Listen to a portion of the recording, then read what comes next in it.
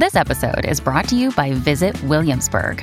In Williamsburg, Virginia, there's never too much of a good thing. Whether you're a foodie, a golfer, a history buff, a shopaholic, an outdoor enthusiast, or a thrill seeker, you'll find what you came for here and more. So ask yourself, what is it you want? Discover Williamsburg and plan your trip at visitwilliamsburg.com. When you need mealtime inspiration, it's worth shopping Kroger, where you'll find over 30,000 mouth-watering choices that excite your inner foodie. And no matter what tasty choice you make, you'll enjoy our everyday low prices, plus extra ways to save, like digital coupons worth over $600 each week. You can also save up to $1 off per gallon at the pump with fuel points. More savings and more inspiring flavors make shopping Kroger worth it every time. Kroger, fresh for everyone. Fuel restrictions apply. Hello. Hola. Privet. Guten Tag.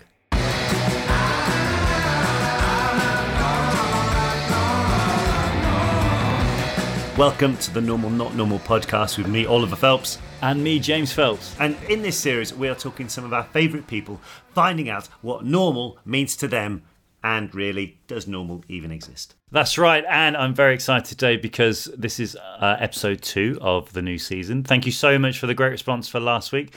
It was a great little episode, and I really enjoyed that we're now going to do every other week. We're going to get stories from you guys in as well, and just have a random chit-chat, listen to your stories, your did you knows, everything like that. So thank you so much for sending them in, and send them in for next week. Quick recap on the email address is normalnotnormalpodcast@gmail.com. Send them in and we'll make sure to get you on the show. Exactly that. Now, today's guest is the award-winning children's author Jacqueline Wilson. Her books have helped shape the childhood of millions and millions of people all over the world, including my own. I remember reading Tracy Beaker, which then went on to be a hit TV series. Double Act, which was a huge book, obviously because it's about twins, which means a lot to us. The Suitcase Kid, which I still remember to this day. Many, many others that she's written. She's written more than 100 books. One of the most influential authors of, I'd say, the 20th century, got to be said. So we're so thankful to have her on the show. And Jacqueline's books are known for tackling big issues like divorce, adoption, drug and alcohol abuse, poverty, and many more topics like that. But she manages to create a safe space to explore these issues, especially if you think at the end of the day they are children's books. Very much so. It was. When reading it as a kid, they were kind of like the in-between books, weren't they? They were kind of like the Potters of the day. Obviously not about magic, but the way they were written and that kind of stuff. So if you've never read a Jacqueline Wilson book, I definitely recommend picking one of them up and just giving it a go because they are so easy. In fact, she's rewritten The Railway Children recently, so give that a look in as well. But she'll tell us more about that. So without any further ado, here is Jacqueline Wilson. Jacqueline, I've got to be honest with you, I suppose not just James and myself, but many of us grew up with obviously Tracy Beaker and lots of other books that you've done. And I suppose also watching the BBC TV series adaptation of Tracy Beaker, which, funny enough, one of our best mates, Luke Youngblood, played Ben in the original series. Really? Oh, great. Yeah, so he was doing that while we were doing the second Potter, I think it was. But I saw recently as well how it was re-released on iPlayer and has broken all sorts of streaming records because obviously it's loved by parents now, and obviously they're introducing it to their kids, which is wonderful for me. Yeah, I bet. Yeah, and also I wrote 2 books about Tracy grown up with a daughter of her own, and so they're doing a sort of My Mum Tracy Beaker lovely series with the very grown-up Danny and Montana, who played Justine Littlewood, and several other brilliant actresses. And it's very rare that you get a television programme that can actually have little flashbacks of footage 25 years ago when the main characters were little kids. And I just think it's great fun to watch. Yeah, you're right. I mean, this in terms of both obviously the newest series, but also as well the original. Did you have any say in the casting or how the story progression went at all? I never have anything to do with the casting. Would that I did. In all the various adaptations I've had of my books, I've always begged to be in the corner when somebody is organising casting, because I'd love to see how it goes. I'd love to see how all the children perform. I've promised I would even sort of pretend to be somebody else, but no, they won't let me. I don't know whether I put everybody off or what.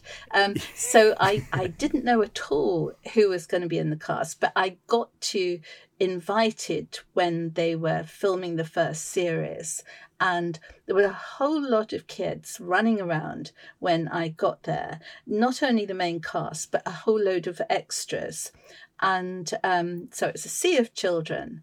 And the director said, okay, pick out the one that's your Tracy. And I didn't know if they were going to stick to the way Tracy looks in the books or what, so I didn't have a clue. But I just looked round and there was this young girl with attitude, with her hands on her hips. And I thought, oh, that has to be Tracy. And it was. And, I was just taken aback by Danny's just absolute nailing that part completely.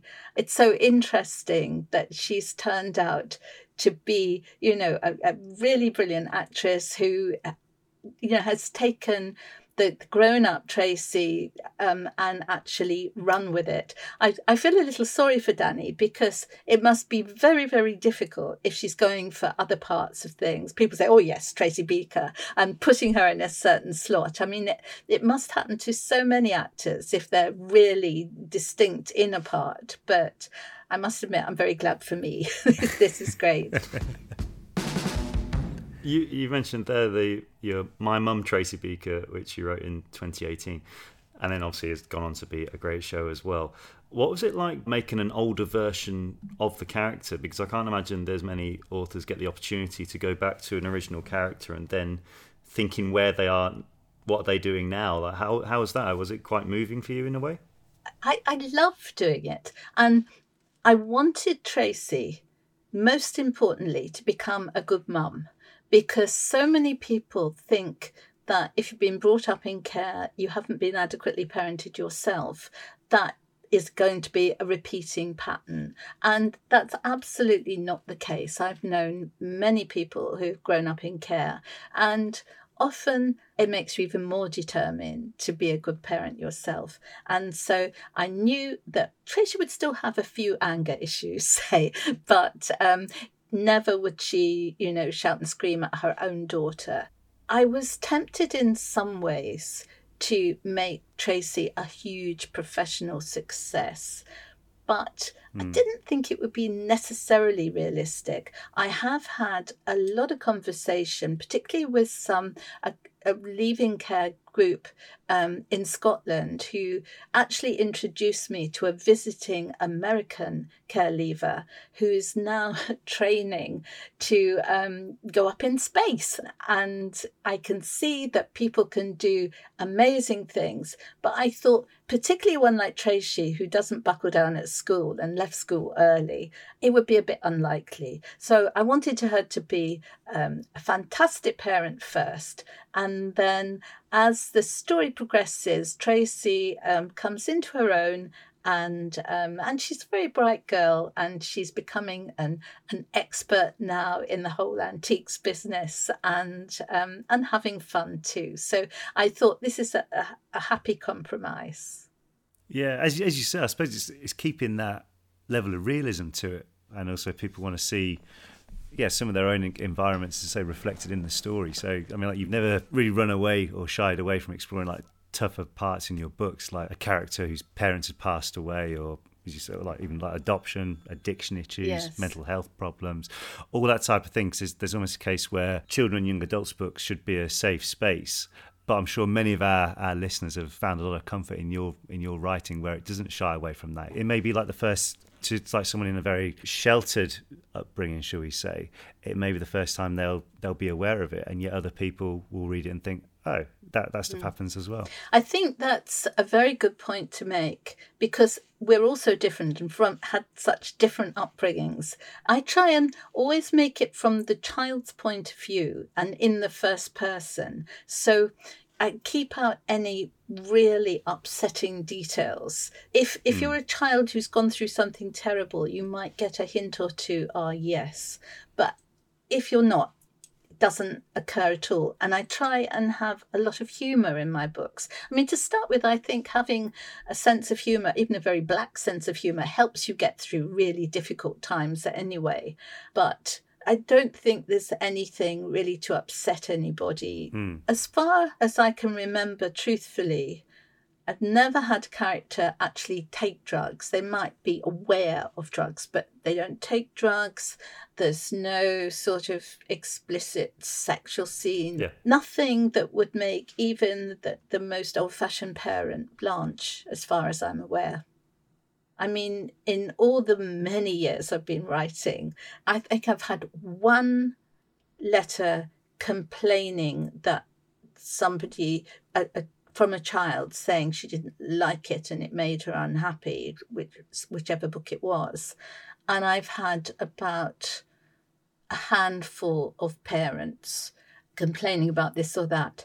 But for the vast majority, I've just had nothing but, thank you so much for writing about this subject or that subject. Yeah, definitely. Especially when I was a child reading your work, I related to it a lot. I trusted it a lot. I trusted the story a lot more because it's believable. Oh, that's good. And obviously, like we said, we've read quite a few of your books. Tracy Beaker, obviously. Double Act, obviously, being twins, really like that one. Now, did I get it right about twins? I think for the most part, yeah. Good. Definitely. There's the license to do naughty things and try and get away with it. Which never stops. I mean, I think that's every singleton's dream to be able to do that. I think so. Not to the degree that those guys got up to. We never got up to that much trouble, but we definitely had times where we liked to have fun. But I always remember the one book which I still think about quite often actually is The Suitcase Kid. And I remember when we first read that in primary school, and the whole class has to read a little bit and go from there. And first of all, I used to hate reading out loud. Oh, it's so nerve-wracking, isn't it? I know, it's like a torturous thing to do, but I remember when reading that in school, it was the first book I took home to read. I wanted to finish the story before everybody else because I enjoyed it so much. And although I couldn't really relate to Andy, the main character, in regards to, like, my parents weren't divorced or getting divorced or anything like that, but it definitely helped me understand friends whose parents had got divorced or something, because it's not, as a kid, it's hard to understand what's going on with other people.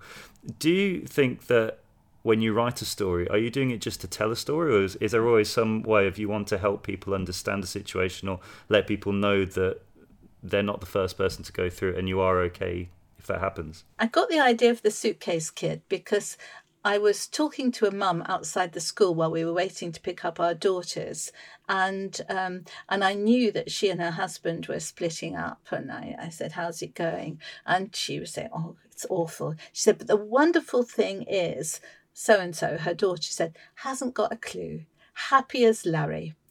And I actually knew that she'd been telling my daughter all sorts of sad things and how worried she was and she couldn't sleep at night. And I think I wanted to show children that they might be pretending rather valiantly to mum or dad that, things are fine, but actually it is upsetting. And more than anything else, I didn't want the story to end with mum and dad getting back together again. Yeah. Because generally when there's been a big breakup, you don't get back together again, and certainly not because some child has done some valiant thing to get you together. I wanted to show that, yes, it hurts. And, you're always going to wish your parents were together, but you can get through it and find that you can manage with two families if that's the way it pans out. You can find other adults to relate to. You can make new friends, and that, it isn't. I mean, the awful thing is children don't have any perspective. If they're really hurting now, they have no idea that in a year's time they might feel a lot better, which, I think is a good message. Yeah, definitely. And as a book, it's something which I always remember bits of and think of. I always remember the line where she says, "Parents row, but this was more than normal rowing." I can remember thinking, wow, all parents have a little row every so often. I didn't know that. I just assumed that it was just my mum and dad behind the doors. Just to be clear, everybody, they don't row all the time. Like they're still together. But it's especially now we've left home. Yeah, yeah. But it just little things like that, and I think that's what's great about a lot of your writing is that it's kind of that. Trust me, we know what you're going through, and this is normal. Yeah, I find it really interesting though that now. I get a lot of emails from people kind of your age, and but it's as if I'm some kind of agony aunt, and they tell me about some problem in their lives, and I feel tremendously flattered. But you see, in fiction, you can have a problem and then you can be Mrs. Magic and solve it for your characters. But in real life, I haven't got a clue what to advise anybody. My own life has been a bit sort of up and down anyway. So it's just, well, it's a compliment, I think. Another day is here and you're ready for it. What to wear? Check. Breakfast, lunch, and dinner? Check. Planning for what's next and how to save for it? That's where Bank of America can help. For your financial to-dos, Bank of America has experts ready to help get you closer to your goals. Get started at one of our local financial centers or 24/7 in our mobile banking app. Find a location near you at bankofamerica.com/talktous. What would you like the power to do?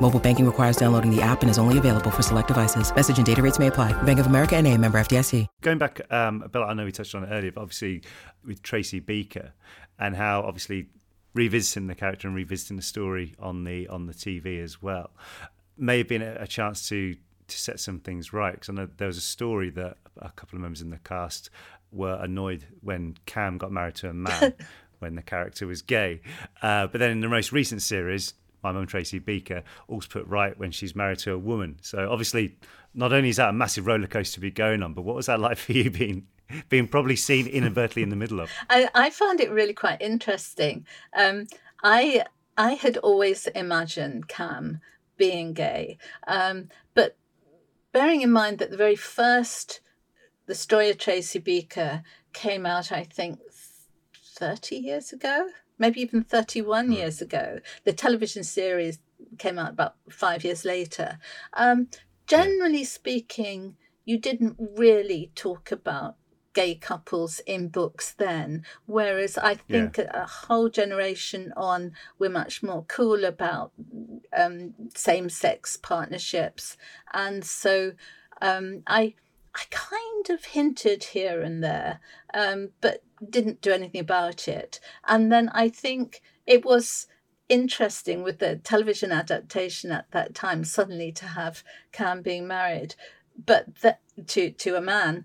But then there was a discussion afterwards, and they thought, no, I don't really think this is working, and maybe they didn't have the right storylines or whatever. And so there was apparently a little discussion about, well, what are we going to do then? And they dealt with it. And just for the next series, and it was just so snappy, and that somebody said to Cam, what about so-and-so, whatever he's called, and he just, history. And that was it. No long-winded explanation.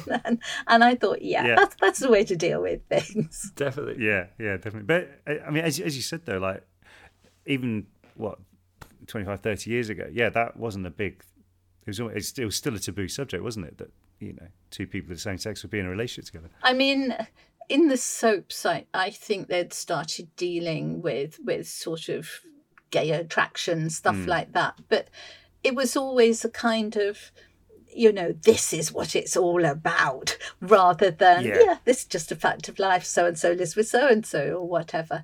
And I think I have to keep reminding myself, because as you get older and things unsettle you and you don't know how to use, say, modern technology or whatever, you kind of think back to the good old days. But actually they weren't really that great. Particularly, I think young people now are much more open-minded, much more relaxed about an awful lot of things. So I think that, is a great leap forward. Yeah. Just sticking with that slightly, when you wrote Love, Frankie, which was a book that included a gay relationship, And then it made people look at your own relationship with your partner, Trish, who you've been with for 18 years. I knew that would be inevitable. What was that strange for you, for people like making it a big story? Well, I was quite surprised, but also knew that papers, particularly the more ones that just want your personal story or whatever, would probably ask all sorts of questions. And so it was decided, right, pick your journalist and the newspaper that you want to give a proper interview, a long, lengthy interview with. And then, if you don't want to talk to anybody else afterwards, you can just say, look, I've dealt with this issue. It's not history. And it was just lovely. As far as I'm aware, I mean, I'm not personally on Twitter. I mean, there's fans of Jacqueline Wilson on Twitter, but I'm not. So I have no idea if people protected me from people saying shock horror, how can you say this, or not, who knows. But certainly it was very easy for me. And also I kind of almost have joined a trend without realizing it, because I was married to a guy for about 30 years, got married at 19. How mad is that? Wow. And I was always very open to any kind of partnership, but didn't really think, I wasn't sort of repressed or anything. But just then that marriage broke up, and then I was on my own for about 6 years, and that was okay. A bit lonely at times, but mostly okay. And then, I don't know, this is quite embarrassing. Then I met Trish, and I thought, oh, she's wonderful.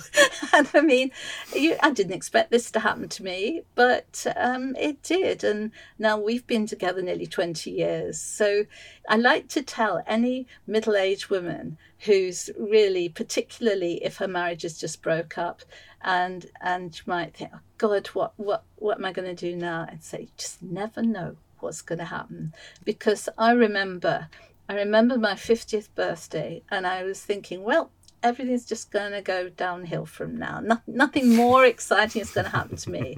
And amazing things happen. And I'm a sort of respectable old lady. I'm not really going to shock anybody, I don't think. So I know that a lot of people who listen to our show, they're very creative, and there's quite a few people who write or want to become writers. Do you have like a set process on how you go from thinking of an idea to then putting it on page, and do you have a set way of doing things? I like to have not only the book that I'm currently writing, but I like to have the one that's coming after it, just some germ of an idea, so that as I'm finishing one book, and particularly while I'm rewriting it, then I can develop the next idea in my head.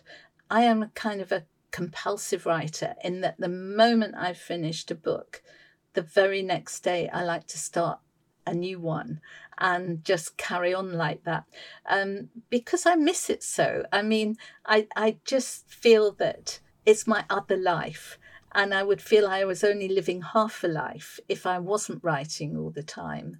I mean, all those hours wasted standing in supermarket queues or waiting over the phone, and you just hear that awful music played again and again and again, and you are 45th in the queue or whatever. Yeah. Your call's very important to us. It gives you something to think about. I mean, it's always difficult, but I rehearse in my head the first paragraph always, because that is that big, you're kind of committed to it. And I know you can just sort of press on the computer and it all blots out again. But for me, I like to start with something that will hook them, so they want to carry on and know what happens next. So, I mean, I can imagine that obviously living a lot of your life in the shoes of a child and create characters and stories like that. But what was your normal growing up? I remember reading somewhere that you started writing at 17, was it? Yeah, I started earning my living at 17 as a writer, because that's always what I wanted to be from when I was about 6 years old. And I was forever writing in little notebooks at home. And I was an only child too, which, though I had friends at school, I never was allowed to have friends back in the flat. And so I played sort of imaginary games a lot of the time. And basically that was wonderful training for being a writer. I don't come from a posh background at all. Brought up on a council estate, and everybody just left school at 16 when they'd just done their equivalent of GCSEs. And my mum didn't want me to work in a factory or whatever, and so suggested I do a secretarial training course at the local tech. I didn't want to be a secretary, but all I wanted to do was be a writer. And so she said triumphantly, well, there, you need to type if you're going to be a writer. So I went and did the secretarial course, wasn't very good at it. But then when looking for a job, I did see this advert, wanted teenage writers, and couldn't believe it. Wrote up for it, and it was the Scottish firm DC Thompsons, who were the next year bringing out a full-colour teenage magazine, eventually called Jackie. And so I wrote them a story, and to my utter astonishment, they liked it. And even more surprisingly, I hadn't even thought about this, they paid me. I mean, it was only about £3, but still it was extraordinary to me. And so I kept writing them stories, and then they offered me a job, which was up in Dundee. And I was still only 17 at that time. And so it was a bit scary deciding to go and live. I'd never even been to Scotland at that stage. But even then, I had the sense to know you only get opportunities like this occasionally. Why not go for it? And so I did. And it was fantastic training. I worked as a junior journalist on various different women's magazines. Then got married at 19, but wrote freelance. And basically, I have been earning my own keep ever since 17, which had to compromise sometimes and do an awful lot of magazine stuff that I didn't really want to do when I wanted to write novels. But one way and another, I kept on. I wasn't an overnight success when even my books started to get published. Eventually, it was The Story of Tracy Beaker that was my kind of breakthrough book. And after that, things became much nicer. So in your latest book, The Primrose Railway Children, which is out now, you've rewritten a classic story from the point of view of the youngest child. That's right. And you say that you kept in some of the grittiness instead of ending it in kind of a Enid Blyton, we all made it home for tea kind of way. What's it like to rewrite someone else's work? Well, I won't say it's rewriting, it's reimagining. And it was Edith Nesbit's The Railway Children, which I adored. And it's a fantastic book. And I hope my book will make some kids who read my book actually go back to the original. Reading it as an adult, a dad is sent erroneously to prison, but because he's an English gentleman, of course he couldn't possibly have done anything bad, and so it's all sorted out at the end, and the children go in so-called poverty to live with mother in the countryside where nobody knows them, but they still manage to have a reasonable lifestyle. And it tickled me that the mother in that book is so brave, so courageous, even when they get to this cottage at night time and they hear rustling and it's rats. Well, anybody normal will go, oh my God, it's rats. But it was, oh, this is an adventure, children, etc. And so she irritated me a little bit as an adult, not as a child. I just absorbed it all. And the story is told from the eldest girl's point of view for the most part, who is definitely mother's favourite, even though mother says she isn't. And then there's the boy, Peter, and then particularly in old-fashioned children's books, the boy was always considered special. And then the youngest daughter in the original Railway Children book, Phyllis, all E. Nesbit writes about her is she meant extremely well, which I always thought was... Sounds like my school report. Yeah, exactly. So my book is written from the point of view of the youngest child who, can she has to stick up for herself because she doesn't feel that she's the favourite at all. And the person she loves more than anything is Dad.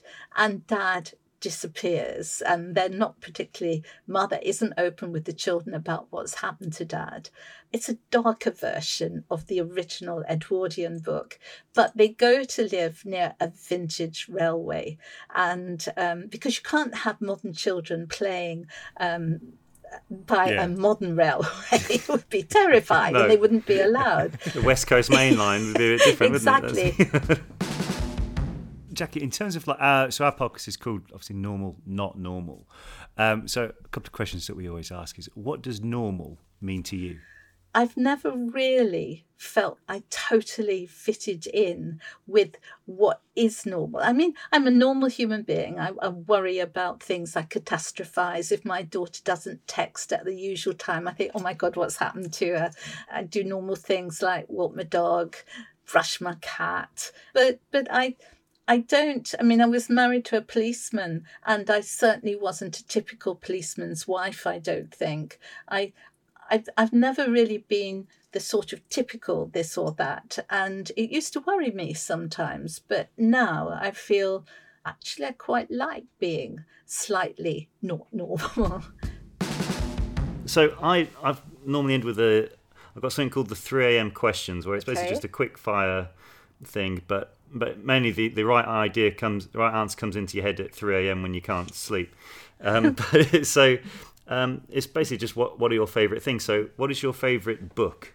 My favourite book is The Bell Jar by Sylvia Plath, and definitely I would say that's a not normal book because it's about, most people say it's about the breakdown of a college girl, and she becomes so bothered with her mental health issues, she makes a very serious suicide attempt, and then the rest of the book is about her recovering.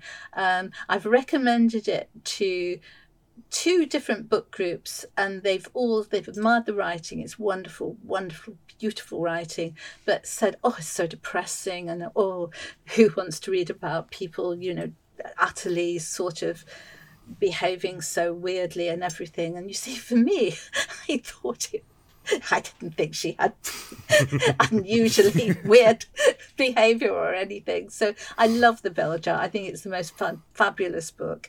Sylvia Plath herself, I would say mostly was not a happy girl, but and very sadly she did eventually commit suicide, but she was a wonderful poet, and I think she will always have great followers. What is your favourite food? Well, last night I was at a nice arty cinema with friends, and we had a supper, and I had salad, which was delicious, and it was with sort of watermelon and pomegranates and a little bit of feta cheese, and I love that sort of food. But with it, I had a plate of chunky chips. I like that sort of food too. So it's a kind of mixture. The yin and yang of that. Yeah. Exactly. What is your favourite film? I think it has to be Thelma and Louise. I just recently rewatched it. I've seen it about 5 times. And it's not, I don't hate men at all. Literally, my best friends are men. But I just love the relationship between Thelma and Louise, and I think they've got reasons for sort of hitting the road. Well, certainly they have. And I don't condone the violence in it, but it's a cracking film, and with the most amazing ending, and 2 actresses who were just fantastic. So I don't think it can be bettered. No, it's certainly one of the most iconic endings, I think. Oh. Even if you haven't necessarily seen the film, yeah, it's just great. You'll know that scene. What is your favourite song? There used to be a American woman singer called Dori Previn. Her lyrics are extraordinary, and I think her most famous songs is Mythical Kings and Iguanas, which, strange title, it's got a lot of meaning when you listen to it. And I have her CDs in the car. I still can't stream whatever you do, particularly not in our car. but she often sings us along the road. Very good. And finally, what is your favourite quote? And that can be from a book, from a film, from anything. Well, it's from an adaptation of my historical book, Hetty Feather. I didn't actually write it, so it's not part of my book, so I'm not being ridiculously showing off. But my Hetty meets up with this woman she always hoped was her mother, and she's not. But so this Madame Adeline comforts her and gives her some cake, and she says, everything's better with cake. And it's my motto too. If I'm really fed up or bored or sad, I forget healthy eating and eat a slice of cake. And you do cheer up. Yes. Yeah. Words to live by with that one. Definitely, 100%. Well, Jacqueline, thank you so much for joining us this week. I've really, really enjoyed it, and thank you very much for all your time. Oh, it's been great talking to you. Thrilled to be on your podcast. Fantastic. Thanks again.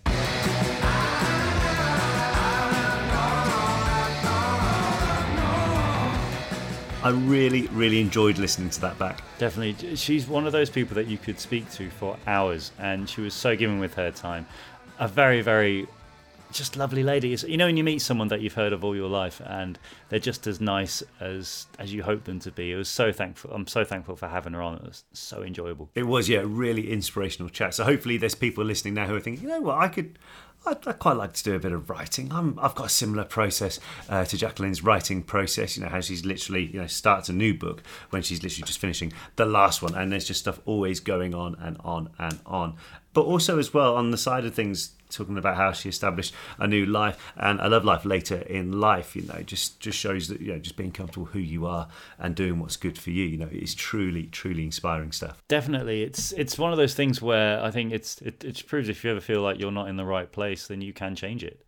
And it was interesting as well how it was made such a big thing in the press at the time, and like she was saying, like everyone that needed to know already knew. So it was, do you know what I mean? It doesn't matter what the rest of the world think. Before we leave, I got a couple of Did You Know facts. So I was inspired by, obviously, The Railway Children. That's one of my favourite books as a kid. So I'm really excited to read Jacqueline's version of it. But I thought I could do a couple of Did You Know facts about trains. That's right. Grab your bobble hat, stand at the end of a platform, and train spot with me. So sounds like a terrible song. This is interesting, okay? Did you know the word train comes from a French verb which means to draw or drag? Right. There you go. Monorails feature a single rail and are elevated from the ground. That's what makes it a monorail. As in The Simpsons, mono means one and rail means rail. Yes. Trains are in films a lot and all that kind of stuff. So there's a fight scene in the Bond movie Skyfall, which was actually filmed on an actual moving train. Very dangerous, but it looked very cool. That was my Did You Know facts. Very good. And let's get this back on track. Did you like that one? It's very good. Yes. Jacqueline, thank you so much for joining us this week. We had such an amazing time, and I really do hope that everybody listening was inspired by her story. And also, obviously, send in your story times, your questions, your Did You Knows. Keep sending them in. normalnotnormalpodcast@gmail.com, and next week we'll get them on. Guys, thank you so much for joining us this week. I'm James Phelps. I'm Oliver Phelps, and just one more time, as James has just said, in Train Talk, the Normal Not Normal podcast locomotive will be pulling gently into your Storytime station next week. That is awful, isn't it?